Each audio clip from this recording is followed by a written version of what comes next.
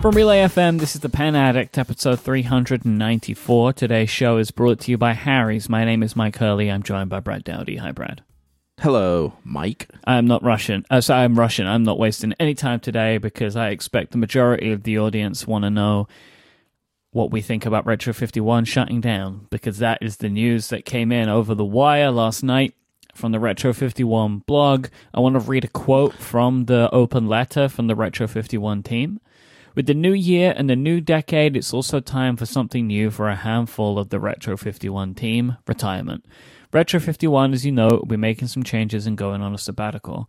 What does this mean? We are still trying to figure it out, but there is a potential for new ownership, or Retro could come back with a new business plan that we feel will thrive in the ever-changing retail market. It is also possible that the Retro 51 brand will be retired. So that's where we are right now. What is it? By the end of March, there will be no more products made. Is that correct? Right. I mean, they have further plans through June, July. Right. Let me pull up the site, but just that paragraph alone is a lot to take in. There's a lot of things happening there. So we don't get this type of news in our little realm of the world. You know, companies come and go, stores open, stores close, but to have just such a core company in like the things that we use and believe in and enjoy and have fun with, to drop kind of this out of nowhere. This is something you see like in the tech yes. blogosphere, right? I don't remember, Brad, ever being surprised about a company closure that I've heard about before. You know, like you can kind of either it's coming, or when you hear it, you're like, you know what, that kind of makes sense. Like maybe things weren't going so well for them. You know, or like, oh, they haven't been too relevant recently.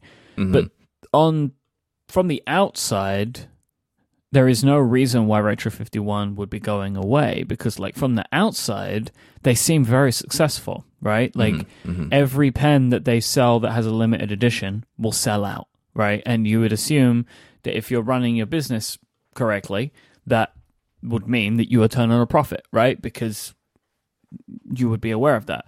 But what it seems is just that, and it's kind of an interesting thing, a bunch of the team are just they've finished, like they're done, they want to retire, which is a perfectly valid thing to want to do. But then there are a bunch of questions. Yeah, so I mean, I have a little bit of an insight of the structure of the Retro 51. The owner is an older gentleman. His name's George. He's very quiet. He's very like behind the scenes. He came from successful businesses before Retro 51 before founding Retro 51, and he's just like the private owner of the company. And over all the years that we've worked with them, and I've been a fan of the brand. I've met him in person once. He's written me a couple of letters, and we've had a phone call for him. He's always just been like super thankful for, what we say about the brand. Like he just wanted to reach out and say thanks, but I never work with him, right? Like I work with a lot of people at a lot of different companies, but as the owner of Retro 51, I never worked with him. Some of the people I did work with had been there for 20 plus years, and they'd been retiring. And George is, he's not like crazy old, but he's an older gentleman. I'm sure he's ready to wind it down. And he's had a successful business life, right? Yeah, like he's had a very good life. You would assume. Yep. And I know some of the employees that I work with had been there for 20 plus years, and they were retiring too, and I guess it was just one of those things that was time. So, I first kind of got wind of it last week when I was talking with them about some upcoming projects, because I always do stuff with them, and we're going to talk more about that in a minute. And, my normal contact there was like, hey, this all sounds awesome. We got some things coming out next week, so let's get back together next week. So just hang tight about a week, and we'll talk again then. Let's set up a call. I'm like, okay, that's cool. It's like I didn't think too much about it, because when I've shipped designs to them before, they've held me off because we've come close to like similar designs in the past, right? So they have a pipeline, right? They want to get stuff out, and then right. So their pipeline's pretty long. Like they know, like the rest of their time, the next 6 months or so, they know what's coming out. So they'll say, oh, we have this announcement coming, and just hang tight on that design or whatever. And so I didn't think too much about it. And then I went to the Philadelphia Pen Show, And some of my friends in the business started asking me what I knew. And I'm like, that email just became a lot more interesting. And so I talked to a couple people this weekend. They were under the same impression that I was, that something was coming, and that's probably what it was, that they were just going to close down. But the weird thing was it just going to shut down, like, go off into retirement and sunset the company? Were they going to sell the company, or what was actually going to happen? And this letter didn't really clear that up. The way I read this, and I would wager you read it the same way, is I just think they're done. Like, I think they're just like gonna finish out the rest of this year, unload all their, finish all their current projects, and then just hang a sign on the door and say, thanks for everything. Like, the idea of saying that you're retiring and then saying Retro could come back with a new business plan that we feel will thrive, like, that doesn't make any sense, right? Like, those two things don't seem to make sense. Like, the people that are retiring are surely not going to go away and retool and come back, right? Like, that just seems very unlikely. But the thing for me is, like, it just seems so interesting to just do this. Like, this is what you do. I mean, if you're proud of your thing and you don't want it to be ruined by somebody else, then yeah, like, I get it. Like, close it down.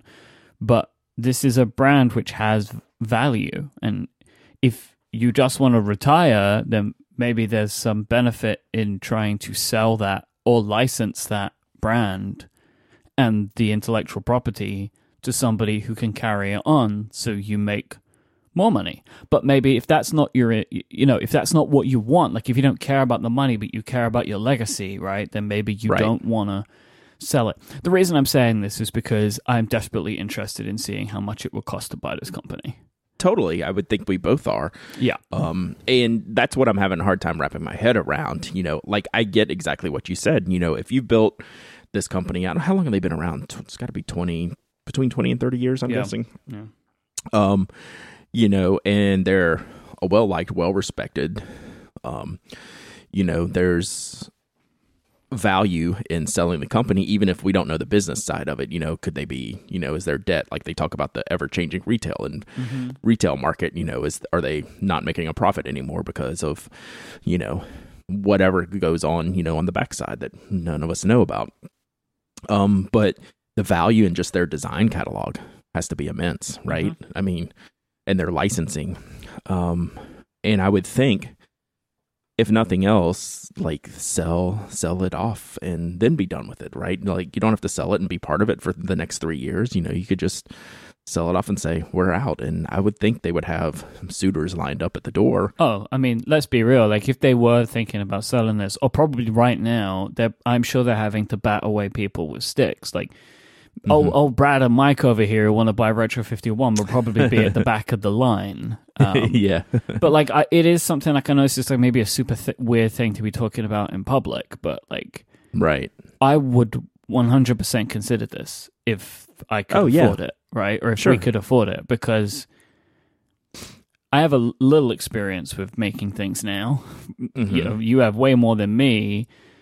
Owning a brand like this, if we could find a way to get the products made, like, I know I could sell them. I think that's the least of the worries. Yeah. Is actually getting it made. Yeah. So now, I mean, they, like, I keep coming back to the ever-changing retail market with the new business plan statement in here, but it just tells me that, like, it's tight, right? So there would be changes, but maybe they're just not willing to make those. Maybe those changes they feel like wouldn't add value to the brand. Like, if you have to have a 50% price increase. Yeah. Or it might be the case of, like, the company can't be run at the size that it's at, and they don't want to change that. But, like, a 4-person outfit might be significantly different to a 15-person outfit as to what the company can afford. And or, like, if your entire income wasn't based on this brand, right? Like, imagine a world in which the Pen Addict podcast owns the Retro 51, right? Like, not all of our income would be based on selling these pens because we both have many other businesses, right? And that like we could maybe make a much smaller profit, right? And it still makes sense for us. This is a super weird conversation to be having in public, but like it's just like something that's been batting around in my head of like if they want to sell this brand and they want a good suitor for it, there is no one better than me and Brad, right? Right. I could finally become the spokesperson I've always wanted to be. Oh my God, that's right. You could finally become the spokesperson for Retro 51. Yep. And yeah, I mean, I would be hard pressed to find any better suitors than us to carry on the brand. But the problem is, you know, it's at a different scale, I think, from if they were retirement being 0 and, you know, the selling it to someone else is going to carry on the brand being 100, like we're down in like the 20 or like range, right? Like there's, as far as like who would be able to operate a business this size. We would only be able to take over something like this because they want people they can trust, not the highest bidder. Right. Because we would not be the highest bidder. Right? Exactly. But if the thinking is like, oh, I want someone to give the keys to that will run the kingdom well, right, like, with respect, you know, we are those people. But But anyway, this is worth finding out an answer to. At least I would love to know if anybody out there at Retro 51 would like to contact me and Brad to talk about this. Would be very, very welcome. But anyway, moving back from this like super weird hypothetical, I'm really just so sad about this, right? Like, you know, I don't know if there are many more people that love Retro 51 and their products more than I do. Like, I own more Retro 51 pens than I own pens, right? Like, over 50% of my pen collection is Retro 51s. Like, I absolutely adore the products of this company. And I got a new one like yesterday. You know, like that, the one that looks like the Great Gatsby that we spoke about a few weeks ago. Oh, so good. I have that one now too, right? Like, I'm so sad that there won't be more pens from this company, especially because I never got to make one, and we were going to. Yeah, so let me dig into this next paragraph, and then we're going to elaborate on that. Yeah. So, this is the second important paragraph in their goodbye letter. It says, the plan for this year is to stay in business for the next 6 to 9 months as we wind down. We will keep inventory of a select product group through March, plus we have plans for 5 to 6 new Popper designs yet to come.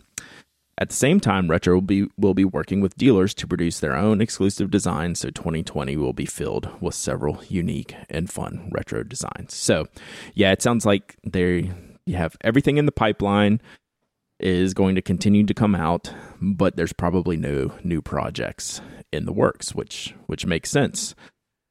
So we've been talking about our Pen Addict events for this year since, I don't know, Mike and I decided on this probably as early as ever, probably like back in September or so. No, we were going to do this last year, but we had a scheduling conflict. My travel couldn't work out, so we didn't do it. Yeah, so what we wanted to do was, aside from the Atlanta Pen Show, go to the Dallas Pen Show, visit Retro 51, and make a Retro 51 for backers of the project. So we had that in the plans this year. That's actually why I had been talking with Retro 51 recently when all this came out. And now we're not. Like, I think it's as clear as that.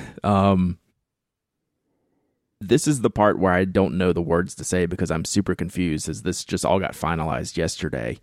And now our plans for the Kickstarter, the Retro 51 event, and the Retro 51 design we were going to make for the Kickstarter, which wasn't finished, so we weren't in the queue. It's now off the table. Yep. So we're starting from zero, and this is where I'm a little bit lost in this whole thing. This is where yesterday's news really messed me up. We are starting from scratch about 10 days to 2 weeks before we should have the Kickstarter campaign live to make sure that we can get the money in time for April. So we're a bit of a loss right now about what we're going to do. And so one of the many reasons that we wanted to do a Retro 51 was so the onus was not on Knock this year to produce a reward. Mm-hmm. And change it up. Yeah, and to do something new, but that was also a thing of like, okay, maybe it's time we start working with other people in the community and we start making other limited edition products, right? Right. And the first of those was, of course, going to be a Retro 51 because of how much we love that company and how they have been so woven into the history of the show, right? That it just made perfect sense that the first company that we would work with outside of Knock would be Retro 51. But now we don't really...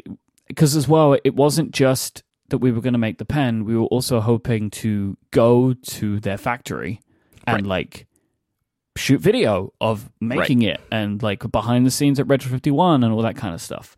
Yep. So we can't do that now, which makes things very difficult. And much love to Dallas, right? But like that was the reason we were doing the Dallas Pen Show. So that reason has changed now, and depending on what we now do for the campaign, it puts the second show up in the air again. Now, we haven't... This is kind of funny. Me and Brad have not actually really spoken about this yet. We were deciding to have some of this conversation on the show today. Like, we've had some very brief conversations. But... Because this really just all happened last night. Yeah, and so we don't really know what to do. So, of course, we're doing Atlanta, right? Like, that's a lock, right? But... we now need to decide what we're doing for either the second show or the physical reward, and both. Yeah, both. Right? Because I would love to go to Dallas, right? Because I have friends in Dallas who I can spend time with, and it's like a great reason. Plus, the Dallas Pen Show is at a perfect time for me because I'll already be in America for the second annual St. Jude Podcast-a-thon. That's happening. We're doing it again. Like the Dallas Pen Show is basically within a week or two of when I'll be in Memphis. It's like it's perfect, right? I can go out for that, jump over, brilliant. And then also there's an added benefit there of it reduces the cost for the podcast-a-thon because I can fly out to America on... I'll already be there, right? And so it's like it all balances out, right? So it's... So... we don't know what to do now. So like, yes, we can do Dallas, right? Like, why not? Would love to. Yeah. But then what do we do for the reward for the campaign? Yeah. That's what I gotta work on. So, I mean, it feels to me like the Dallas schedule is just so good for what we'd already made decisions around this schedule, right? It just really, really works. My money is that we stick with Dallas because I'm... anything before, we've done DC, we've done San Francisco. I want to do Chicago, but can't do it this year. Because Chicago would mean that I have to stay after Atlanta, but I can't this time because I have something I need to be home for in the middle. Yeah, it's too plus soon.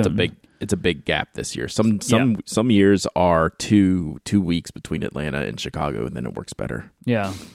So now it just the easiest decision is to stick with Dallas.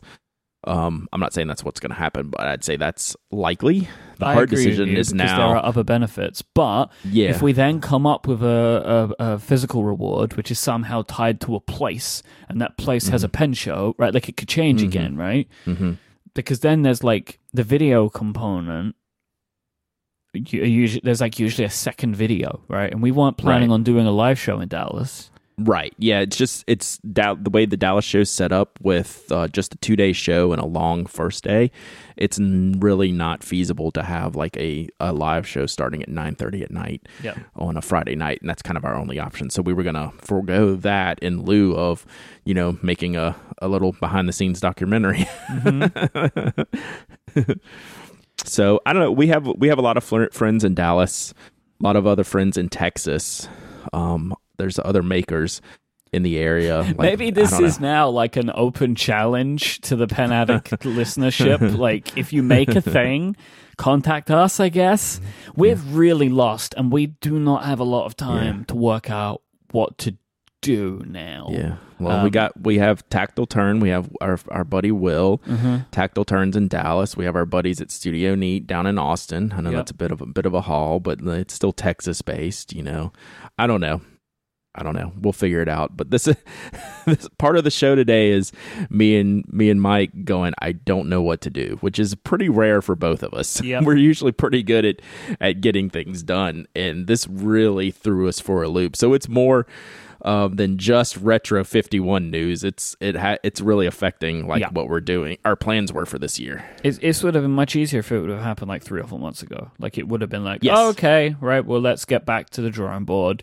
Brad, do you have any ideas for a product you want to make? And it's like, but like we don't have any time. Like it's very difficult because we have no idea and no time to come up with new ideas. And of course, we can always run the Kickstarter a little bit later, but then it's a case of like we go out of pocket for things, which is fine. Yeah, but it becomes much more complicated. Things just get more and more complicated the later we leave it. So it's best to just take care of it. And then it's like, oh boy, what a mess. But overshadowing alongside of all the mess, it's just a sense of like loss. It's like so weird. Like it's going to be weird not having retro in our life. Mm-hmm. Yeah. It's so strange. I want the company though. Like that's what I want. Maybe the Kickstarter could be us raising the initial capital to buy Retro 51. Oh my God! Could you imagine? That would be fun, huh? Make a little documentary about that. Founders Pack. Oh my God! And like, okay, so before anyone says anything, it's too early for Japan. We're not doing Japan this year. Yeah. We have a plan for Japan. It crossed my mind. Now. It crossed my mind, but it doesn't make sense. It's not now. We have plans. We've spoken about these plans. I really think that is 2022. It gives us time. And then we can do it to celebrate 10 years, and we can do it big style because it's going to cost a lot of money, right? Yeah. So, like, that's big style 2022, like Tokyo. But we're not there yet. And so, yeah, I think that we're still very much focused on Dallas. So if you're in Dallas and you're upset because you think we're not going to be there, then we still might. I think it's still very strong that we'll be in Dallas. Mm-hmm. I think that's fair. And of course, like we could do a Kickstarter campaign that's just the video, and we would make enough money. I know we would, but that doesn't feel enough. Oh no, definitely not. Like we can make a product in time. I mean, we can always make a knock product, which is fine. Like I have stacks of knock products. I was just trying to do something different. Mm-hmm. I really want to do something different. Like we've been doing this campaign. Is this going to be the 5th time? Maybe I don't even know how many times we've done it now. It would have been it would have been like a fun idea to change it up a bit. So if you're wondering, where's the Kickstarter campaign? We don't know, and I guess we'll follow up. Keep wondering because we are too. But if you have ideas, we want them. Tweet them at us, email like hello@penaddict.com. I'm Mike Dowdyism. Please tweet at us. Let us know your ideas. If you're a company that wants to get involved this time, go for it. We will say you can look at our previous campaigns. You'll make some money, right? Like, so, it might behoove you to be involved in this project. We need ideas. We don't really know where we're going right now. Yep. I think I'll email Will and I'll email Tom and Dan when I'm done or sometime this week and just say, kind of give them an idea. Good starts. Before we continue on, I just want to say thank you, Retro 51. It was a joy. I hate that it's goodbye. Maybe it's not. It feels kind of like it is.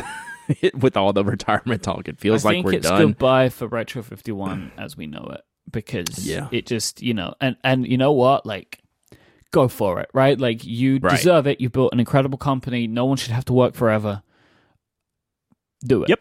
But and I echo Brad, like, one of the reasons I'm sitting here right now is because of that company. Like, they sparked in me a love of a different kind of design and an individuality, and I absolutely love this company. Like, the amount of pens that have been built on the back of this pen is unbelievable. Like, there is an entire industry of pens made around the Schmidt refill now, which nobody would care about if it wasn't for the Retro 51, right? Like, that's how people know about that refill, is because it's used in that pen, like, there are so many friends of mine who have said, what pen? Oh, I'm thinking about getting a nice pen. I know you like pens. And I tell them to get the Retro 51, and people still say to me, like, oh, I got one of those retros because of you, and it's so good. And I'm like, I know, because it's a well-made pen with a wonderful refill.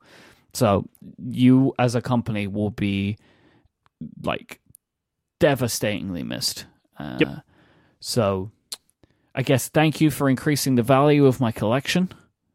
I didn't think about that until people started mentioning that. I was like, oh, well, maybe, I guess. I don't know how they that won't works. be available anymore. I guess we'll all apologize to Schmidt, because Schmidt's bottom line's about to implode on itself. As they, the real losers here are Schmidt. Yeah. But thank you, and if you want to sell the company to me and Brad, please, you know how to get in touch with us. We would love to buy your company. Mm-hmm. Not a joke. We're being deadly serious. Like, if we can afford it, we'll take it, and we'll do great things. Today's episode is brought to you by Harry's. It's a new year. Get yours started right by switching to Harry's. Harry's knows that a great shave doesn't come from flex balls or heated handles and all that nonsense. These are just tactics that brands use to raise prices, and they've been doing that for decades. Razors can be expensive, right? But at only $2 per cartridge, Harry's is also going to save you money all year long. Harry's is a return to the essential, quality craftspersonship at a fair price. They combine a single ergonomic design with 5 sharp blades. Sourcing their steel from Sweden, they manufacture their blades in a world-class factory in Germany. This means that they cut out the middleman and ship directly to you, saving money, hassle, and time. And Harry's stands behind the quality of their products with a 100% satisfaction guarantee. If you don't love your shave, let them know, and they will give you a full refund. You know those wonderful products, right, Brad? I do. I mean, did you see how good I looked in Philly this past weekend? Oh, no, you didn't, because you weren't at the Philly Pen But I show, feel like just for your images, I could smell how great you looked, right? Right. You could smell how great I look. That's really interesting. That's what Harry's does. That's what it is, right? You see how good through the internet that Brad looks, and you can smell the great smell. You know me, all the great looks. Uh-huh. So yeah, I mean, Harry's razor travels in my Harry's Dop kit with my Harry's hair paste and my Harry's shave cream. So yeah, I'm all Harry's up. Big Harry boy over here. Mm-hmm. You're a big Harry boy and not a big Harry boy because you use Harry's. Right. You can take that one, Harry's. That's on you. That's on they us. have a special offer for listeners of this show. New customers can get $5 off a trial set right now at harrys.com/penaddict. You'll get a 5-blade razor, weighted handle, foam shave gel with aloe, and a travel cover as well. So join the millions of people who've already switched to Harry's by going to harrys.com/penaddict to claim your offer right now. Our thanks to Harry's for their support of this show and Relay FM.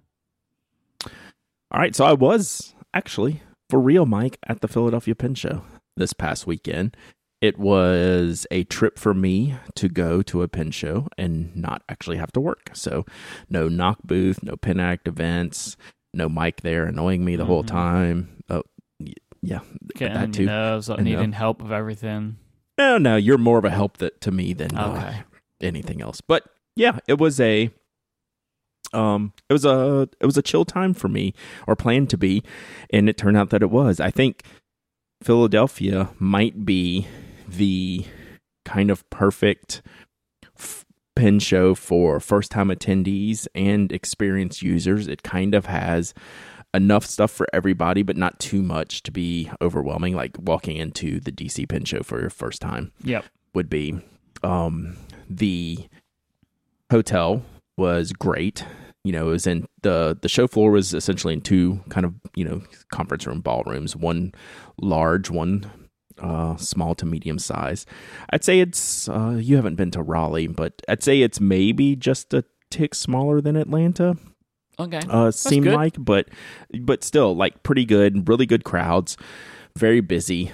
The hotel setup itself was awesome. They had big, huge, sprawling bar set up with, lots of chairs, lots of tables to where we could all spread our things around. The location of the hotel was smack in the middle of downtown, so we could walk everywhere, to restaurants and, bars and whatever we wanted to do, albeit it was freezing and it snowed, so we didn't get out too much. But like on Friday of the show, I went into the show 9 a.m., kind of mingled around, saw some stuff, and, spent a few hours talking to everybody and tried not to buy too much, which was a big challenge I'll get to in a minute, and went out for lunch, like physically left the building, the hotel, and walked, 5 blocks or so and ate lunch.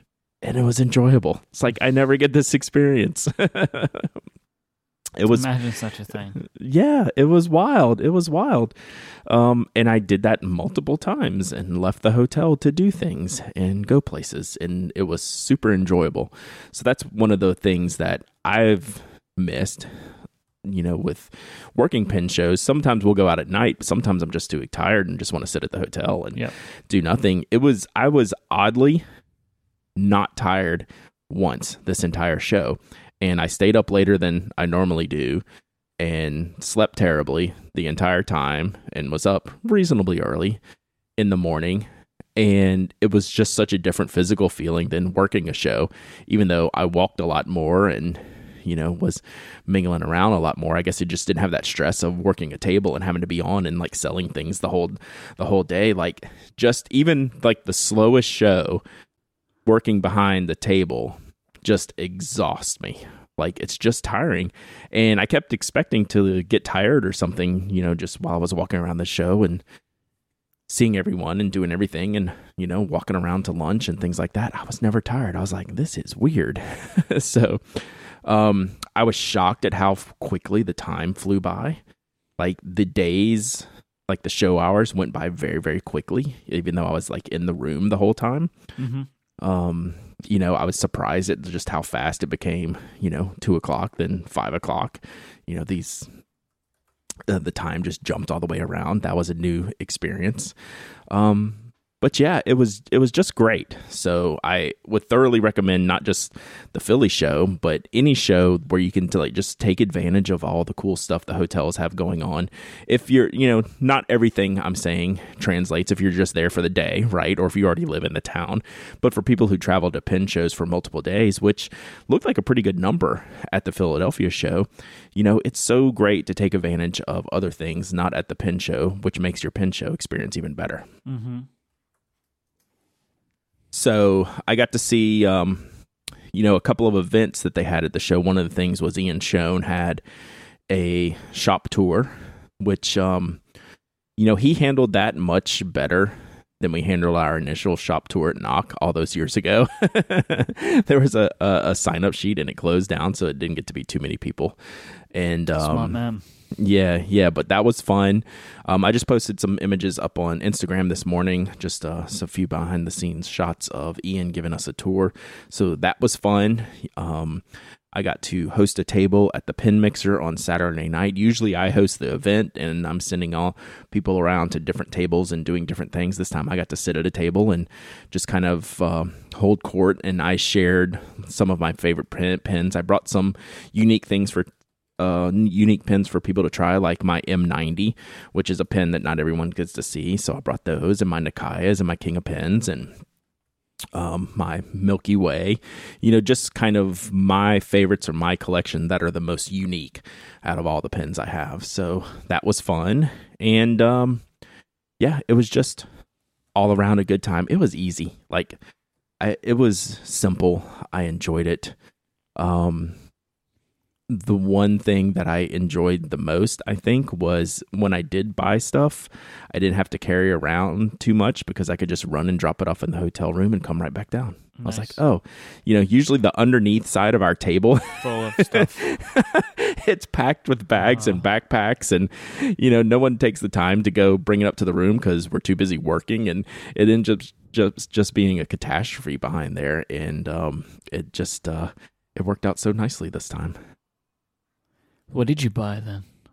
I bought some things. Of course you did. Not too much. So the buying of things really escalated from the moment I walked in Friday morning, because I usually don't have the freedom when I walk into a pen show to go shopping. When I walk into a pen show, I'm setting up a table and I'm getting ready to sell things. This time I walked into a pen show and I was like, I can go do anything. So I basically just browsed around. I went over to Franklin Christoph, not because I was looking for one of the prototypes, but they had a show special ink that I wanted to grab a couple bottles of. So I did that. The problem was I was over there getting the ink that I specifically wanted. I started thinking about, well, I need some things to give away for the blog. I need, probably a pen to test out. Let me see what new stuff they have. And this is like 10 minutes after the show's open, and I'm already like considering spending like, hundreds of dollars. I'm like, okay, I see how people get in trouble doing this. See? I need to rethink some of the things I say from being on this side of the table at this event. It is super easy to spend all your money in the span of 10 minutes. Mm-hmm. So I didn't. I bought my 2 bottles of ink, and then I left. And then I went to go see Ian, who was Ian Schoen. He was across the room. Just to, say hey and see what's going on. And he says, oh, I have something for you. I'm like, great. And then that's when he breaks out the Jowo nib section for the Pocket 6 that I love so much. And I just reviewed. And, I made a point that it uses Bock nibs and nib section fittings, and that I would much prefer Jowo. And he's like, oh, look here. And he had made a whole tray of like 50 or so to sell to people at the event, which I know they got snapped up quickly. And he's going to have them online for sale in a month or two, I think he said. So I was like, well, he's given me this new nib section. I could just put it on the pen I already own.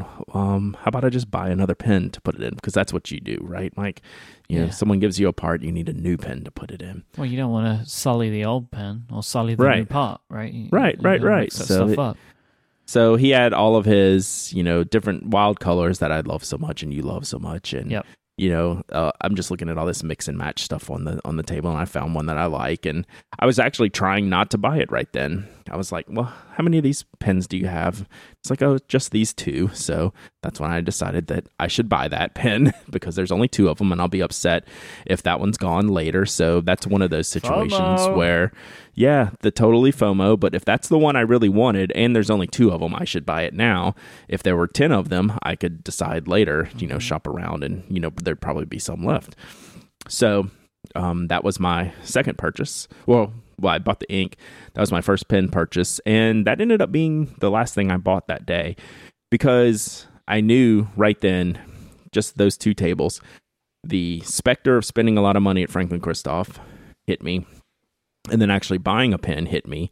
And I was like, this could go south pretty fast. Yeah. So I spent the rest of my morning just talking to everyone and looking at all the pens. Like I just went table to table, looking at all the pens. I got to talk to Ryan Krusak, and I got to talk to Matthew Martin, and I got to inspect, like, they each had new stuff to bring. And I saw a bunch of people buying all their stuff, and, I got to check out all the great new designs that they had. And I talked to all the nib grinders that were there, and, they were mostly sold out from the get-go in online signups, which was great for them. So business was good for them. Then I got to see all the retail vendors like Dromgool's, who was there, Mike, Fountain Pen Hospital. So I got to say hey to Steve, who was such a gracious host to us a year and a half ago now when we visited his shop.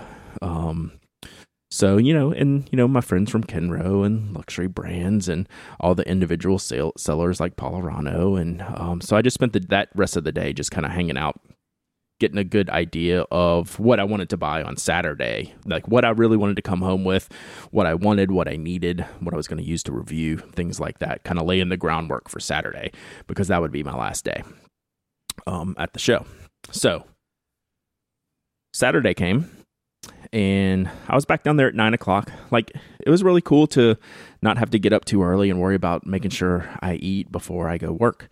So I just kind of lingered and got up and was down at the show at 9 again. Franklin Christoph had, I went over to the Franklin Christoph table again, but this time for something specific because the night before in the bar, I got to test out their steel flex nib, what they had just introduced, I think, in the past month or so. So it's like a $25 nib, and I got to test it out in the bar the previous night, which was great. It was a really fun bar scene. Got to hang and test out a bunch of stuff, and I said I wanted to get one of those, so I went over there in the morning, and kind of like Ian Schoen's new section needing a pen, well, that nib needed a pen, Mike, so I bought a Franklin Christoph pen off the prototype table. I bought, the $100 and something pen for what I really wanted was the nib, but I actually have a plan for this. I'm going to give that away, but I'm going to review the nib first. So, but didn't necessarily buy it for me. But again, this was part of my planning, waiting out most of Friday to get the things that I knew I needed on Saturday. So it worked out. So that was cool. So that was the first thing. And then I knew I wanted some of the new Sailor Manio ink, which just launched in the past few weeks here in the US. They're really neat inks, really good colors, better price points, better capacities for Sailor inks than some of the recent releases. So I went over to Dromgools and I grabbed 3 of those inks, and I grabbed one of the individual Colorverse ink bottles, and I'm setting them up behind the table because I wanted to look at all the pens and stuff. And I'd already looked at all their pens yesterday, and they have they have everything that I want, right? From your basic pilots and sailors to your, Dana trios and all kinds of crazy expensive stuff. And this one pen popped out to me on the table. I was like, well, that's a big orange pen. And I didn't see that yesterday. You know what that big orange pen was, Mike? I think I can guess, my friend. The biggest orangest pen of all. The biggest orangest pen of all, the Sailor 1911 Royal Tangerine King of Pen. Yeah, boy. Now, you own this pen, and I chose not to buy it last year in Atlanta, right? That's when it launched.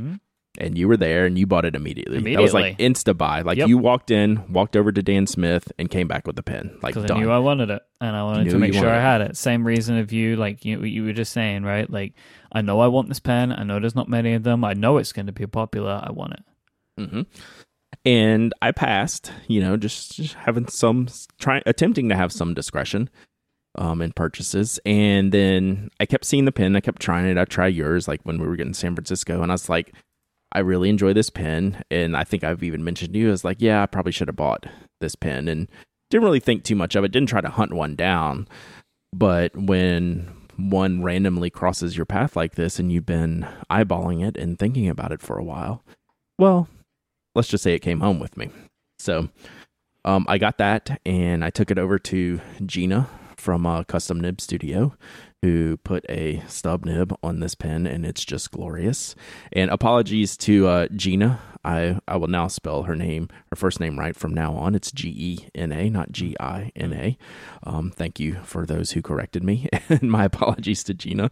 But one of the things she did that was pretty cool while I was sitting there, she was putting the grind on this King of Pen. She had, one of those little lab racks with the plastic vials in it with nibs in them, and they were all pre-ground nibs on Yovo steel nibs. She just basically had pre-ground nibs that you could buy.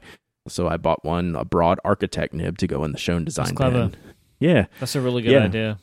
I don't know how many she brought with her, but there were only 3 left on Saturday morning when I was sitting with her, and I bought one of them. So I'm sure she sold them all. It was a great idea. So I bought the nib, got the nib work done on the King of Pen, and picked up an extra nib that I wanted, which is why I like the Yovo nibs, because I have so many of them that fit in so many different pens. So aside from that, I picked up a couple other things to give away. Another Schoen pen to give away that Ian donated to the cause, which I appreciated. I grabbed an Esterbrook to review from Kenro Industries on loan from them. So, I just picked up some few things like that, mostly for the blog and giveaway purposes. So for me, I bought the new Schoen Design Pocket 6 and the King of Pen Royal Tangerine, and that was plenty.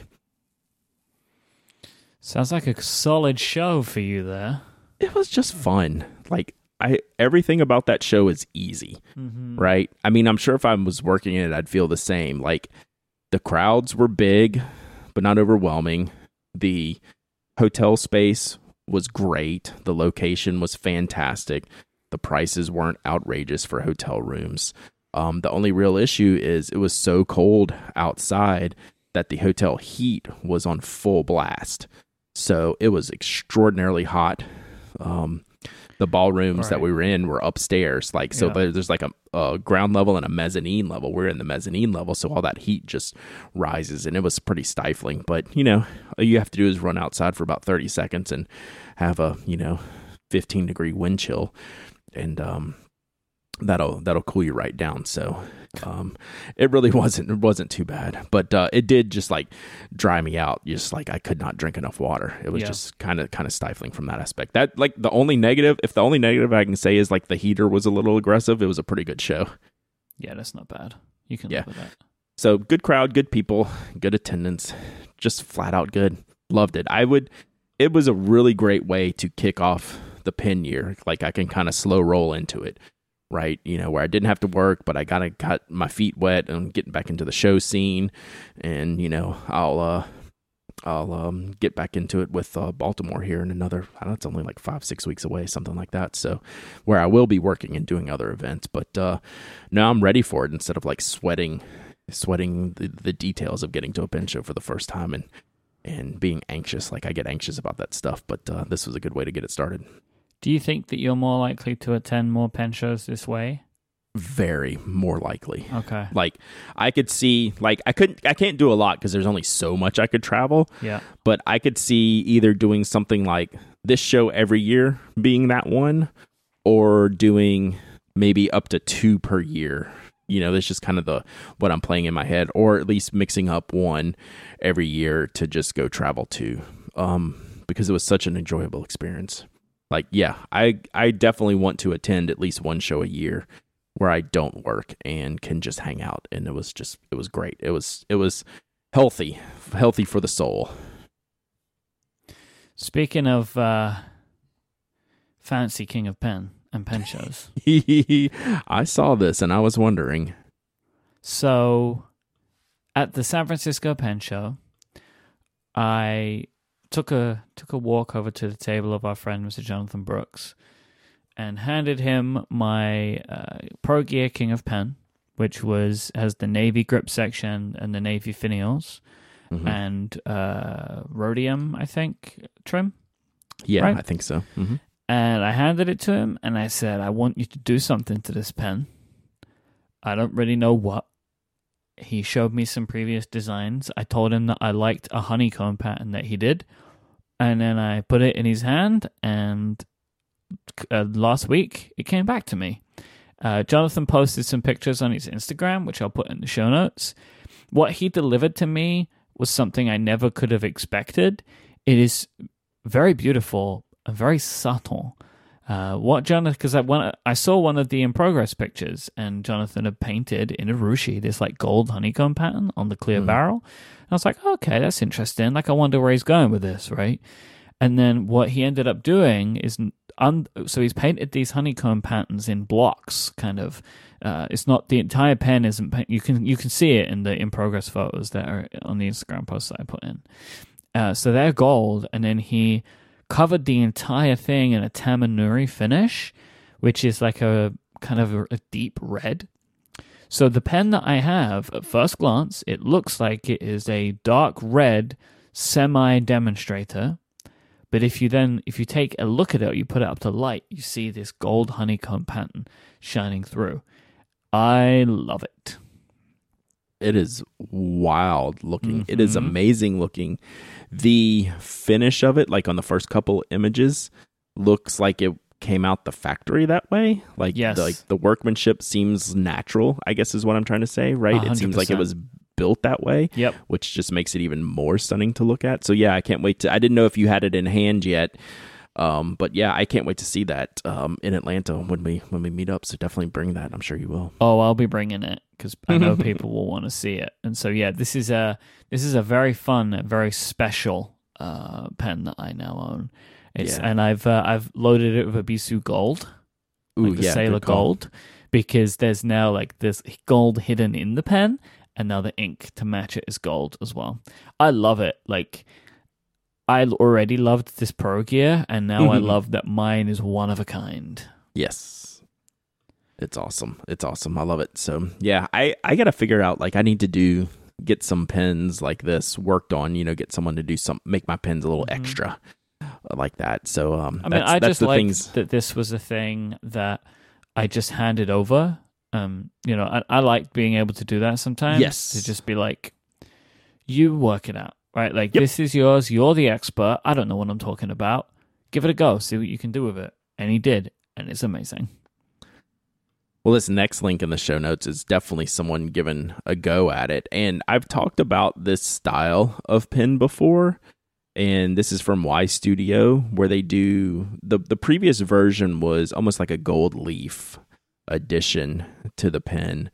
And I don't know why I love this so much, but I do. Like, I didn't buy the last one. The last one I think was, what is this one called? I don't know. The last one was called like Dragon's Breath or something like this. And this one is the calm before the storm, and it's the same kind of technique. The last one was on a roller ball. This one, I think, is on a roller ball, but it might come on the fountain pen as well.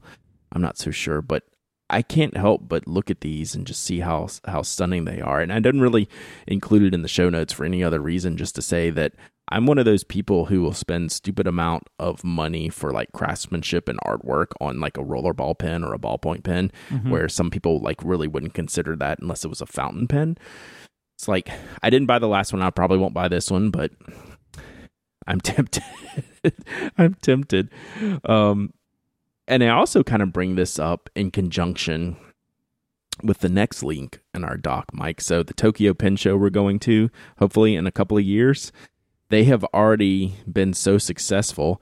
They're splitting their show calendar year into 2 shows, with the regular show still in that fall time frame, and then launching the Japan Premium Pen Show in May, which is a smaller boutique type of pen show with just, a limited amount of vendors, usually kind of high-end stuff. And it made me, this Y Studio pen made me think of, well, that's something I would see at the premium pen show. So I'll put that link in the show notes.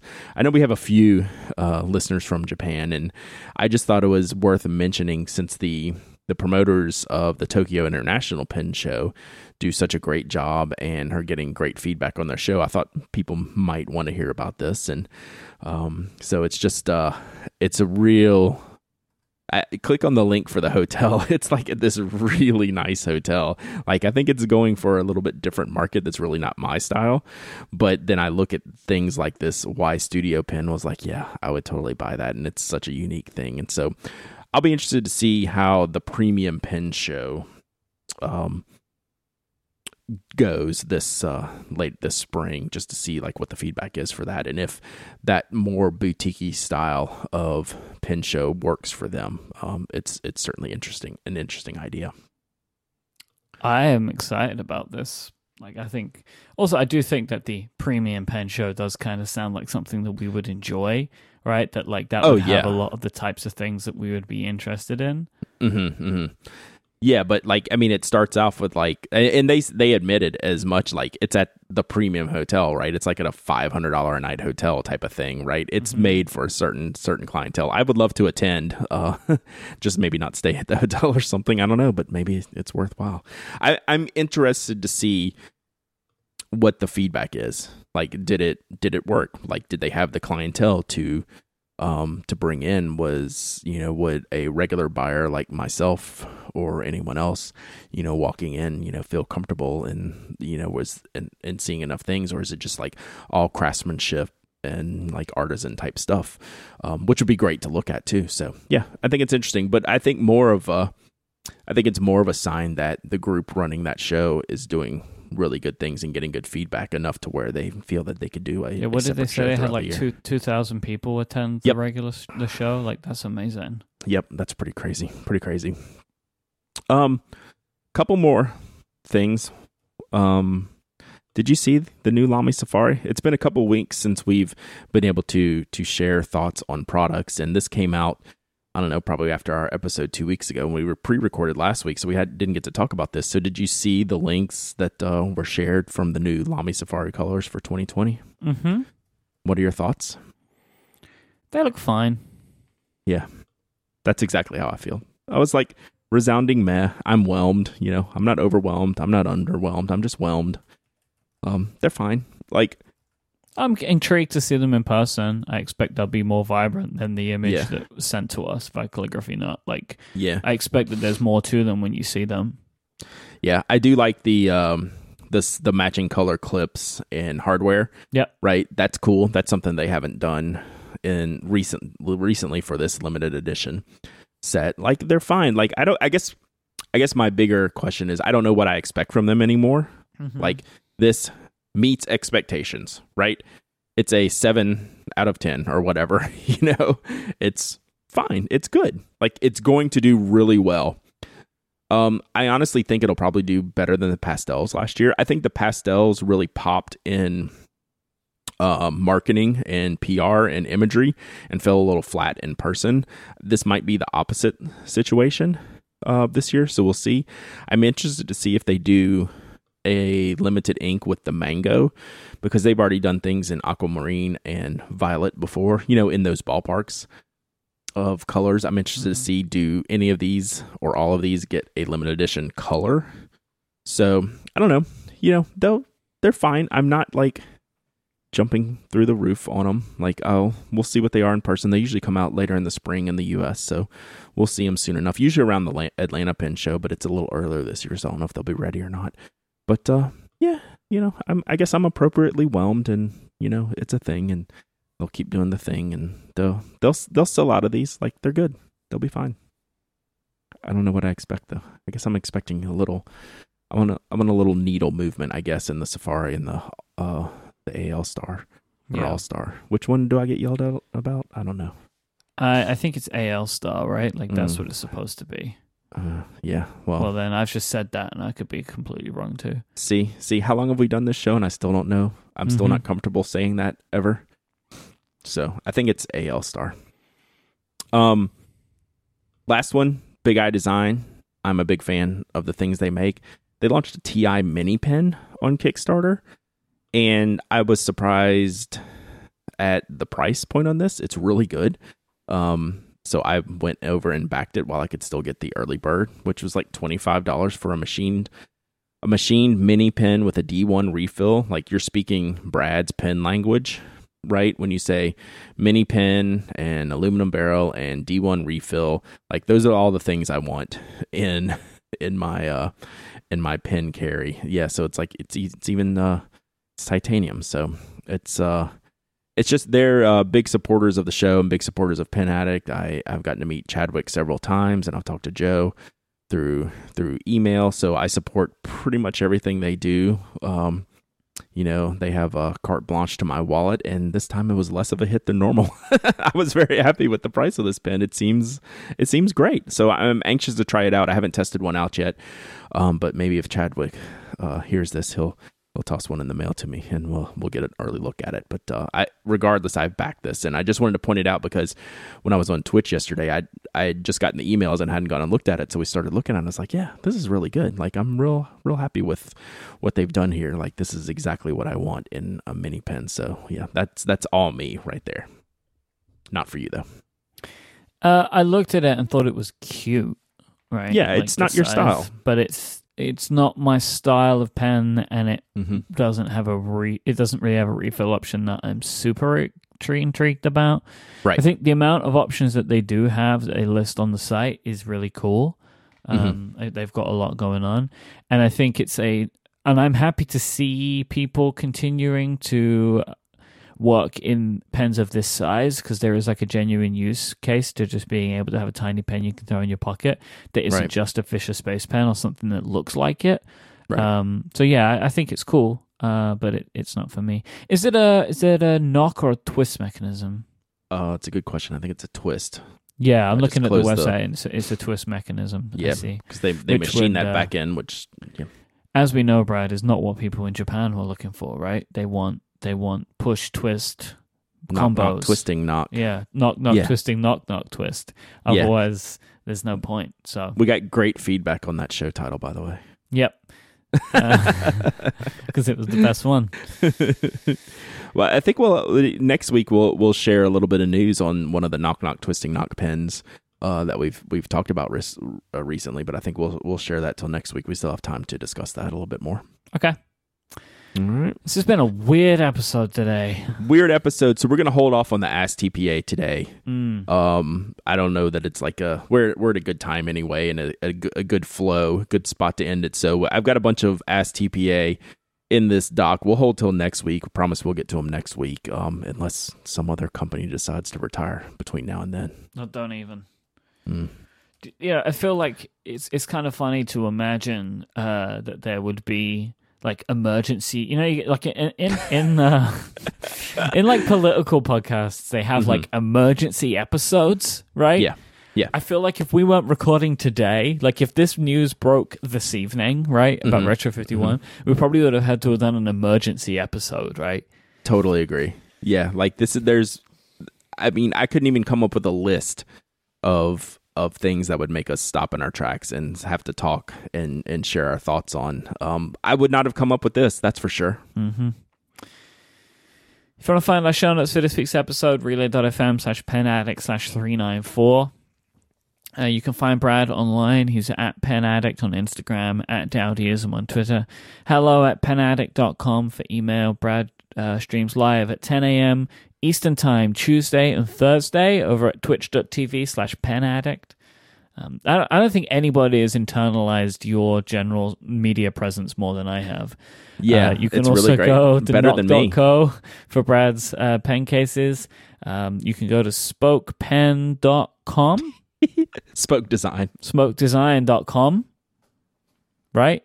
Yes. And you can get the Spoke pen right there. Restock coming hopefully this week or next week. Good. So we're halfway through this week, so later this week or early next week. And I will say, if you're still looking for a theme system journal to kick off your year, we have a very small amount left. You can go to cortexmerch.com and pick one of those up as well. Tiny amount left, Brad. Very small amount left. Yeah, I need to get back in there already. There's maybe about 15% of our stock left from the last restock. So we've got a little bit left, but they will be gone. That'll be gone in a week or so. 2 weeks, yeah. Yeah. Thanks so much for listening. Thanks to Harry's for their support of the show, and we'll be back next week. Until then, say goodbye, Brad. Goodbye, Brad.